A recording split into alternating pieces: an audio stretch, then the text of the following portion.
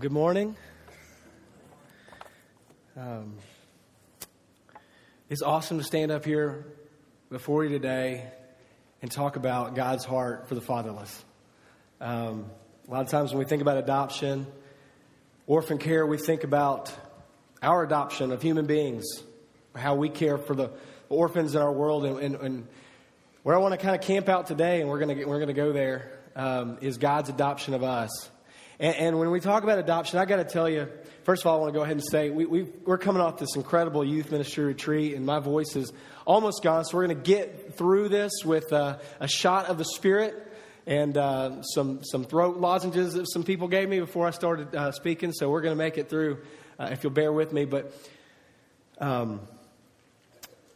for me to stand up here today and talk about God's heart for the fatherless and adoption is just kind of a crazy thing. It just speaks to what a great sense of humor the Lord has.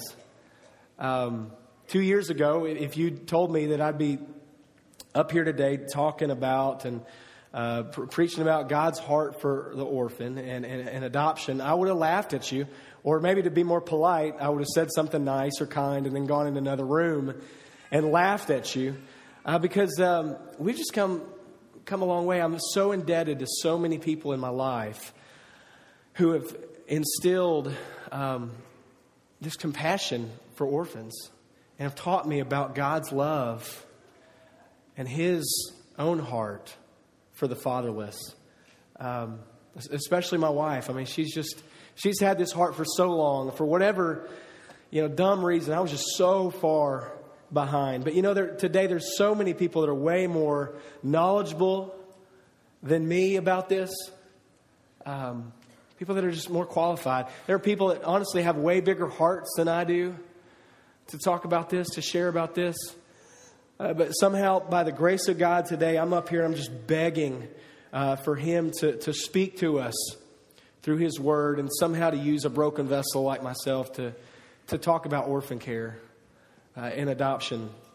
I'd like for you to turn to Ephesians 1, that's where we're going to be for a second. I don't know how many of you have seen, I was joking with first service earlier. Daryl Dappridge got up in first service and he did the communion thoughts. And the whole Dappridge family, they were wearing T-shirts today. And it said that Superman was adopted. And I love that. And I almost wanted to be like, well, that's it. That's all we need to know. There's no need for any further motivation. Let's shut the Bible. Let's all go leave and go eat lunch early. That's all you need to know. Superman was adopted. I just thought that was great. And you'll see in the church today, lots of people wearing adoption T-shirts, orphan care T-shirts. And many of those people make up our orphan care support group. And they just have a tremendous heart, y'all. And if you have any questions about adoption and orphan care, they've had such a huge hand in putting together this day. My part has been so small. Be sure to thank them and recognize them. And if you've got questions or you want to hear their stories, it'd be some great people to talk to. But you're in Ephesians 1. I don't remember too many talks my youth minister gave growing up. I know that's a terrible thing to say. Like my youth group standing over here, they're like, man, you teach us every week. And you want us to remember everything that you say. I got to be honest, there's not too many individual lessons that several years later I can say I remember that. But there's one that I will never forget. And I can see it as clearly as I can in my mind's eye today. He went in the primary youth ministry. He was a youth leader, and he was given a Sunday school on Ephesians 1, talking about the spiritual blessings in Christ. I can still see him writing them one by one on the whiteboard. And that lesson, for whatever, has really stuck with me. And we're going to be in Ephesians 1 today. But he went through like all these spiritual blessings in Christ. And I love this passage. And we're not going to read the entire thing, but these are the things that he wrote down. God chose us. We have holiness, blamelessness in His sight. We have adoption, which we'll talk about, of course, today.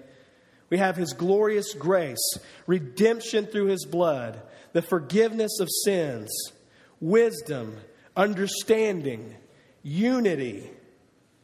We have the word of truth, the gospel of salvation. We have the Holy Spirit. We have the redemption of those who are God's possession to the praise of His glory. I can see Daniel writing all these things, and I envision Paul as he was writing this to the Ephesian church. just being just absolutely giddy about all that he possessed in Christ. And obviously he had the Holy Spirit on him, but you get the sense that he's writing this big, long, run-on expression of worship that's just, it's so full. We have everything we need in Jesus Christ. And there's one spiritual blessing that we read in there today that I believe serves as kind of the foundation for all the others. And that's what we're going to talk about today. Today is Orphan Sunday. But what God has given us in His Word about orphans and adoption is not just for those of us who may or may not feel called to adoption or a certain level of committed orphan care. It's for everybody. It's for everybody here today. You know, many people, maybe even some of you, when you hear about adoption or this doctrine, you think, well, that's kind of social gospel, right? That's just kind of one stream in many that maybe we need to pay attention to. And I want to debunk that from the very beginning today and say that adoption is not social gospel. It is the gospel, pure and simple, this morning, church. And that's what we're going to see here in Ephesians, and it's all over Scripture. J.I. Packer, a theologian, says, adoption is the highest privilege the gospel offers. And when Daniel was teaching that when I was in high school and I listened to that lesson, he probably read over adoption. I probably didn't think much of it, and I don't remember him highlighting adoption. Certainly not as the highest privilege the gospel offers, but I believe that today. That adoption is the sovereign and gracious act of God, whereby in love He declares you and I, rebellious sinners, to be His sons and daughters, members of His own family. Well, let's read the word again in Ephesians 1, verses 3 through 6. And we're going to pray for God to move. Paul says, praise be to the God and Father of our Lord Jesus Christ, who has blessed us in the heavenly realms with every spiritual blessing in Christ. For He chose us in Him before the creation of the world to be holy and blameless in His sight. And in love He predestined us for adoption to sonship through Jesus Christ in accordance with His pleasure and will, to the praise of His glorious grace, which He has so freely given us in the one He loves. Father, what we want today is for You to move in hearts. And for what we say in here today, God, with what You tell us in Your Word, I pray that there will be a deep and lasting response. Father, it would be a tremendous loss if we walked out of here today and said, well, that was a good service. It was a decent sermon. And we did nothing. Father, the gospel demands a response. And I pray that today that we will listen intently to what You have to say to us in Your Word. And that we will meditate on and investigate and look deep into the mystery of the gospel, that You have adopted us into Your family. Father, strengthen my voice, strengthen my spirit, strengthen our hearts as we listen. Open our eyes, our ears, minds, and hearts, our whole beings to what You have to say to us today. We love You, and we love Your heart, and we want Your heart to be our very own. We pray this in Jesus' name. Amen. We're going to talk today about the when and the how and the why of adoption in Scripture, God's adoption of us. The when of adoption, the Word says that God chose us in Him before the creation of the world. When did God adopt us? The Word says that He adopted us before the creation of the world, before the very beginning. God was forming His family as He longed to be a father. And that this adoption was His plan since from the very beginning. It was not something that was secondary. It was not some alternative option. It was not plan B. Sometimes we think, when we think about creation, we think about how God created us, we think, well, of course we're God's children. Of course, He made us, right? So we're God's children. We're kind of entitled to that. We kind of feel like, well, that's just kind of our birthright, but that's not what the Word says, right? Church, Scripture teaches that this is not true, that we are not, by nature, children of God. In fact, Ephesians 2 says that we're children of wrath. We're sons and daughters of disobedience. In John 8, Jesus is talking to the Jews that had believed in him, and he says that they are children of the devil.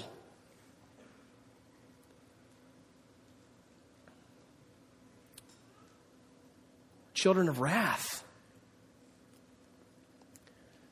Sons and daughters of disobedience. Our sin. It made us ugly. It makes us unattractive, undesirable. Yet God chose us in him before the creation of the world. Knowing our rebellious spirit, knowing of our sin, he adopted you and me into his family. Premeditated it. Predestined it. Before the creation of the world. I think that's just unbelievable. You know, we're not just in God's family by accident or birthright. We didn't just show up unexpectedly on his doorstep. We are in God's family because it is by his design. It's how God designed it from the very beginning. In fact, before the very beginning. One author said it this way. In adoption, we go from being a child of the devil to becoming a child of God. From being a child of wrath to becoming the object of God's favor. From a child of condemnation to becoming an heir of the promises and the possessor of all blessings. You know, in adoption, oftentimes children are rescued from some pretty awful or maybe horrific circumstances where their lives are headed in one way and they're adopted and they're brought into a new situation, a new family. You know, it's my belief that had we not been enabled by the grace of God, by no heroic act of our own, but by the grace of God to bring grace, our daughter, into our family, that she was headed for a fairly hostile life. And I can't pinpoint, I don't know exactly what might have happened, but without the grace of God providing us a way to bring her home into her forever family, there's no telling, you know, what she might have faced.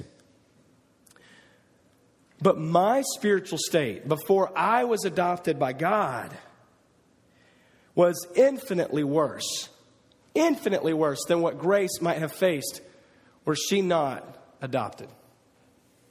Ephesians 2 says that I was dead in my sin. I was deserving of wrath.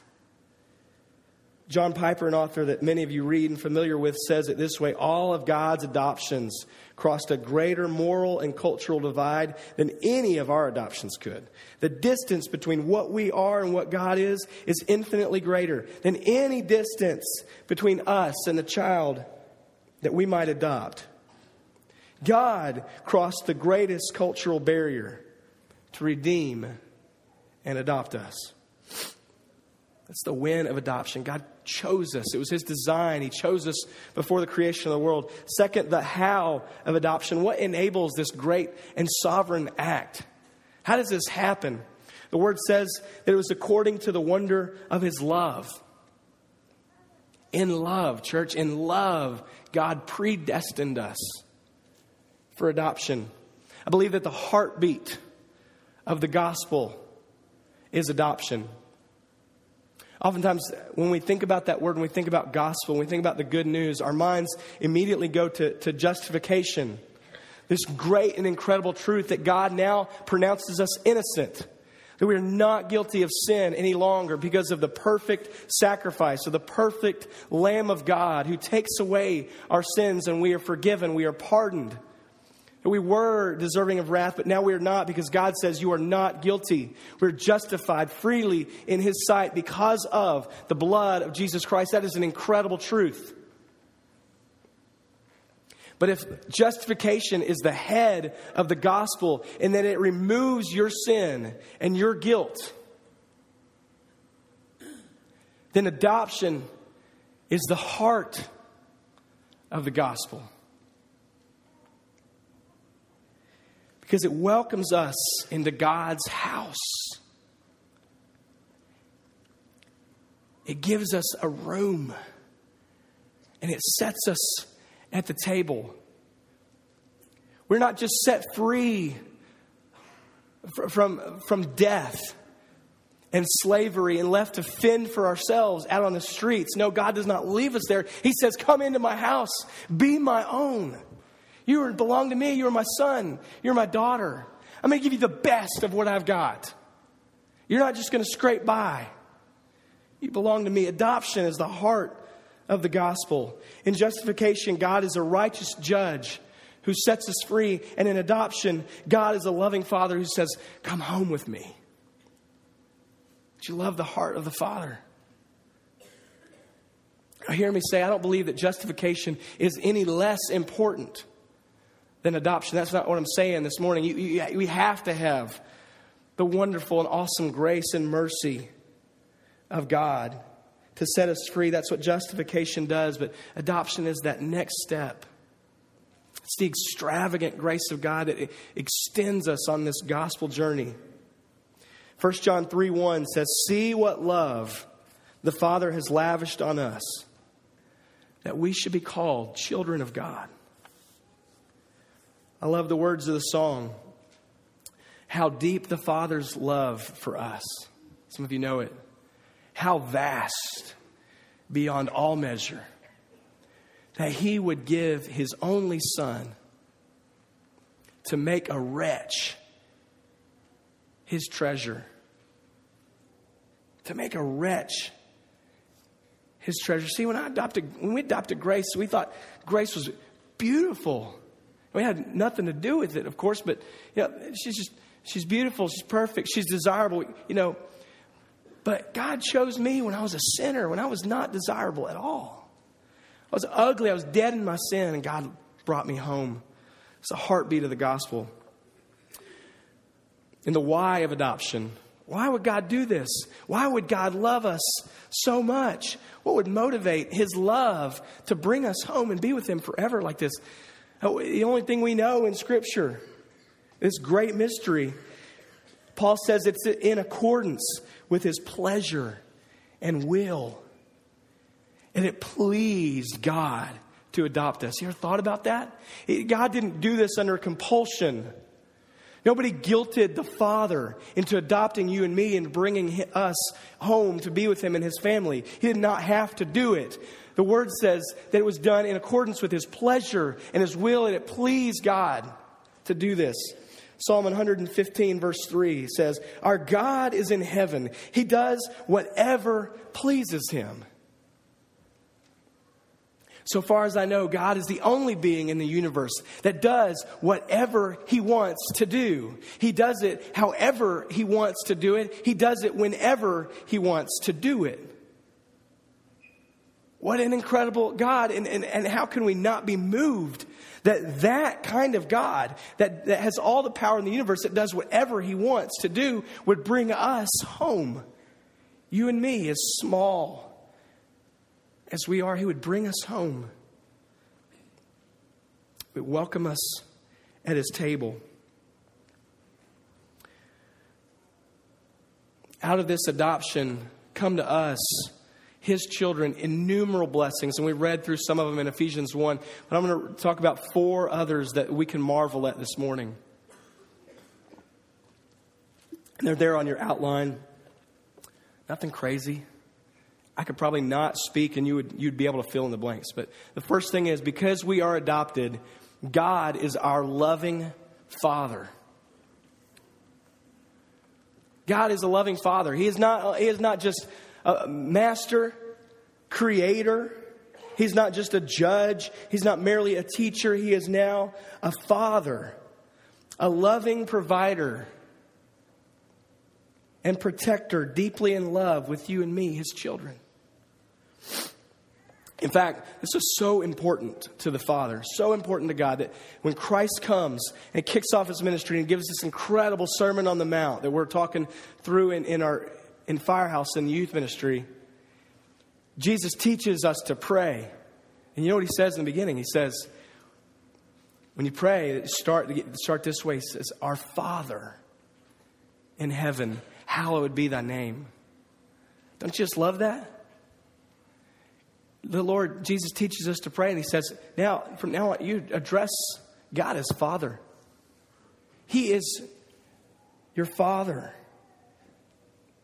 Secondly, Jesus is our brother. He's our gracious brother. You remember this, the story of the prodigal son, one of the great stories in all of Scripture. There are two sons, and one rebels, and he wants to take his inheritance early from the father, and he goes and he spends it all in wild living, away from the comfort of home. And all of a sudden, just like that, the money's gone, and he is left in a desperate situation where the only thing he thinks he can do, the best option, is to return to his father's house and beg to become a slave. And the word says that while he was still a long way off, his father, who had been waiting, expecting, hoping, sees him, and he runs to him and he embraces him. And they have this huge party. And it's just this story of extravagant grace as the Father, just pours out his love on his youngest son. And it would be great if that was the end of the story, but we know that there's some heartbreak in that story, because you've got another character.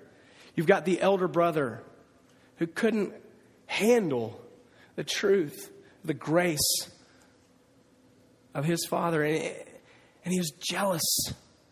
He didn't want to share in the celebration. In fact, he wouldn't even come in. He didn't want to share any more inheritance. Contrast that elder brother with our gracious brother, Jesus Christ, who wants to graciously share with us the inheritance of the Father. Romans 8:17, Patrick read it earlier in his communion thoughts.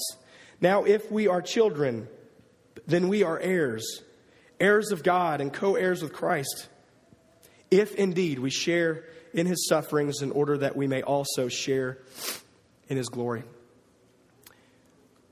I've got two sons, Jonah and Micah, biological children, and I've got a daughter, Grace, who we adopted 4 months ago. Grace is my child every bit as much as Jonah and Micah are. She is my daughter. It matters not the color of her skin. It matters not that she doesn't look a thing like me or Crystal. It matters not who birthed her biologically. She is our daughter. It does not matter that she is adopted. She is our child. And all the blessings and privileges that come to my sons as my children also are extended to my daughter, Grace. And my sons, Jonah and Micah, will graciously share in that inheritance and the blessings and the privileges with their sister. They will be gracious brothers. And they love their sister. She's not second rate. But they pour out love extravagantly on her. They can't get out of her face enough. They love their sister. We have a gracious elder brother, Jesus Christ, who loves us and graciously shares the wonderful inheritance of God with us, and along with the Father welcomes us to the table. The third thing, the Holy Spirit is our guide. The Holy Spirit seals the deal. He finalizes the adoption. Okay? Later in Ephesians 1, in verse 13, it says, you were also included in Christ when you heard the word of truth, the gospel of your salvation. When you believed, you were marked in him with a seal, the promised Holy Spirit, who is a deposit guaranteeing our inheritance until the redemption of those who are God's possession, to the praise of his glory. He seals the deal. We have the Holy Spirit. It is by the Spirit that we're privileged to call God Abba. Abba. Romans 8:14 and 15. Just keep reading the word. It's so good. For those who are led by the Spirit of God are the children of God. The Spirit you received does not make you slaves so that you live in fear again. Rather, the Spirit you received brought about your adoption to sonship, and by Him we cry out, Abba. You've heard before, perhaps, that Abba is Aramaic for father, and it literally means Papa or Daddy. I've got a confession to make this morning. For years I've heard people pray, even in public, to Daddy God or to Papa. And I thought, man, this is just how dark my heart is. It's just so irreverent. You're calling your God your daddy. He's your heavenly Father. Get it right. That's just not right, because the Word says it. The Word says that He is your Papa. He is your daddy. He longs to be called daddy. He wants that term that connotes that intimate, that most intimate of relationships to be used. And the Spirit enables us to cry out, Abba. Nobody calls me daddy except my kids. Jonah and Micah call me daddy, and it pleases me to answer to daddy. I don't want them to call me father, all right? And I don't know when they're going to stop calling me daddy. I call my dad. You know, I'm already mourning the day where they decide I'm too old to call you daddy. You fathers that are much older than me, you remember maybe when your kids stopped calling you that, or maybe you're lucky enough they still call you that. I love to listen to and respond to Daddy, and we serve a God who longs to hear the same thing. Spirit enables us to cry, Abba. And the fourth is that we, the family, the household of God, are the church. Because we are adopted, we make up the household of God. We all meet together. We come around the table together like we did this morning. We are the church. We are united together. We have a common Father, a common faithful and gracious brother, a common guide in the Holy Spirit, and we are united together. In Luke 2, you'll remember that Jesus' parents conduct this frantic search as they've just been to Jerusalem for the festival of the Passover, and 3 days pass on the trip back, and they cannot find Jesus. They don't see Jesus. They search for Him frantically among their relatives and their friends, and He's nowhere to be found. If you've lost a child before, like you can't find him in the story, you know how heart-wrenching that can be, right? 3 days they couldn't find their son, their 12-year-old son. They make the trip back to Jerusalem, and you know that he was found sitting among the rabbis, talking about the law, talking about Torah. And it says that they were amazed at his understanding. They were amazed at his answers. And Joseph and Mary run up to Jesus. They find him, and they say, there's some rebuke in their voice. How could you displease? How could you disobey? Why could you? I'm going to wring your neck, Jesus. How could you treat us this way? And don't you just love the response of a 12-year-old boy? Mom, Dad, you're being kind of silly. Didn't you know? Didn't you know I had to be in my Father's house? Didn't you know I had to be about my Father's business? There's no disrespect in Jesus' voice. There's no disregard for their authority. The Word even says that after that He went home with them. He was obedient to them. And then He grew in stature and favor with God and man. But Mom and Dad, didn't you know this is what I'm here? This is what I'm about. I'm about my Father's business. Church, are we about our Father's business? Are we about the family business? Are we committed to it as Jesus, our brother, was? Jesus has set a pattern for us. He has left behind the Holy Spirit who guides us in carrying out the Father's business so that we must do as we see the Father doing, what we see Jesus doing. The Father's heart in Scripture is clear. It's deliverance. It's setting the captives free. It's proclaiming freedom and reconciliation. It's bringing hope to the hopeless. And it is adoption. and caring for the defenseless and the fatherless. It's the Father's heart, and not resting until there's no one left in the orphan's bed. We, the church, the household of God, are His plan. We carry out His good work, including, and I believe especially, the task of adoption and orphan care. So knowing the Father's heart, what's our response? What do we do? Well, I believe the answer is clear in Scripture. Ephesians 5:1 says, be imitators of God. So therefore we are called to make the Father's business our business. We're called to have the Father's heart. His heart is to be ours. You know, I understand that there are many good works that God in His mercy has prepared in advance for His body, the church, to do. And I understand that there are many different ways that we are gifted and different callings. But I believe this calling is for everybody, that everybody in here is called, commanded, privileged to share in the Father's business of adoption and orphan care. I believe it wholeheartedly.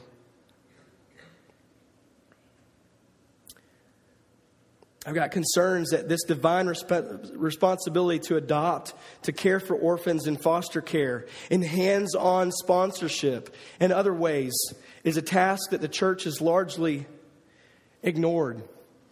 Because we suffer from depraved indifference. Some of you have seen the video by Eric Ludy, and we showed it last year in Orphan Sunday during the classes.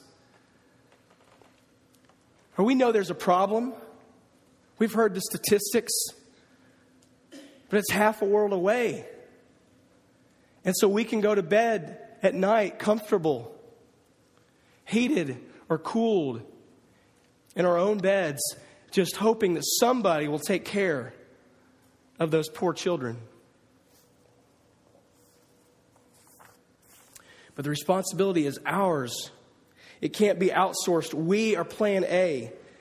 As God's plan from the very beginning was to adopt us so that His glory would be made known to all of the nations.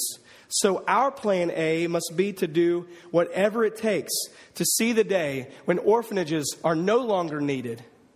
To see the day when 147 million is no longer a relevant or talked about statistic. I'll talk to the men for just a second. We are the leaders of the church. We've been entrusted to lead the church and to lead our families. We, men, have got to be on the front lines in this battle, in this fight, for those who have nobody to advocate for them. But what I see in my own life is, and you ladies are commended, because y'all are on the front lines and we're like tagging along in the back like, oh, do we have to? I mean, my heart was so far behind Crystal's in this journey, it's not even funny. But God has said, you are the leader, guys. You are the leader, man. So when you leave this place today and your wives ask you, well, what are we going to do? How are we going to respond? Don't say, that's not really it is. It's the Father's heart. And I beg you guys to lead the fight for the day when there are no children waiting to be adopted. We got to have that vision. I understand there's hindrances to adoption. I understand that full well. And there's so many, we've been through the process. There's so many that know so much more about it and have been exposed way more than I have to the discomforts and the risks and the costs. But it is costly. And I really struggle with this in the beginning. Why does it cost so much? Dadgummit? That's a Buddy word. Buddy says dadgummit. I can say it. Why does it cost so much? And you know, obviously it cost God everything. It cost Him the life of His only Son to adopt us so that we could be brought into His family. Because the Lord Jesus Christ took on our sin. And it hit me, and this is not a profound truth, but perhaps God wants it to be costly for us. He wants us to sacrifice as He sacrificed. I know there's the risks associated. I had people for the past, few years and before, as I knew Crystal's heart for this, and I wasn't quite there yet, I had somebody share with me, a few people share with me just kind of their stories they knew about adoption that, frankly, had some heartache associated with it, a lot of it, and some suffering. And there's suffering in adoption for us, just like there's suffering in adoption for the Lord Jesus Christ as we continue to rebel as His sons and daughters. But they just outline story after story after story. There are risks. There is perhaps maybe a loss of comfort as you've got your 5 and 10 and 20-year plans mapped out. And today, that doesn't include the adoption of a child. I love what Daryl says in his communion thoughts. He says, there's room for one more in our family. I love that heart. I love that perspective. One author says, the greatest indication of the legacy, think about this, men especially, the greatest indication of the legacy we leave behind or the kind of men we were will not be how much comfort we provided our family, but how much we were willing to risk in passionate pursuit of the Father. We've been so blessed, Chris and I, to have been sent to and called to serve in a church that loves the orphan in so many different ways. It's really beautiful.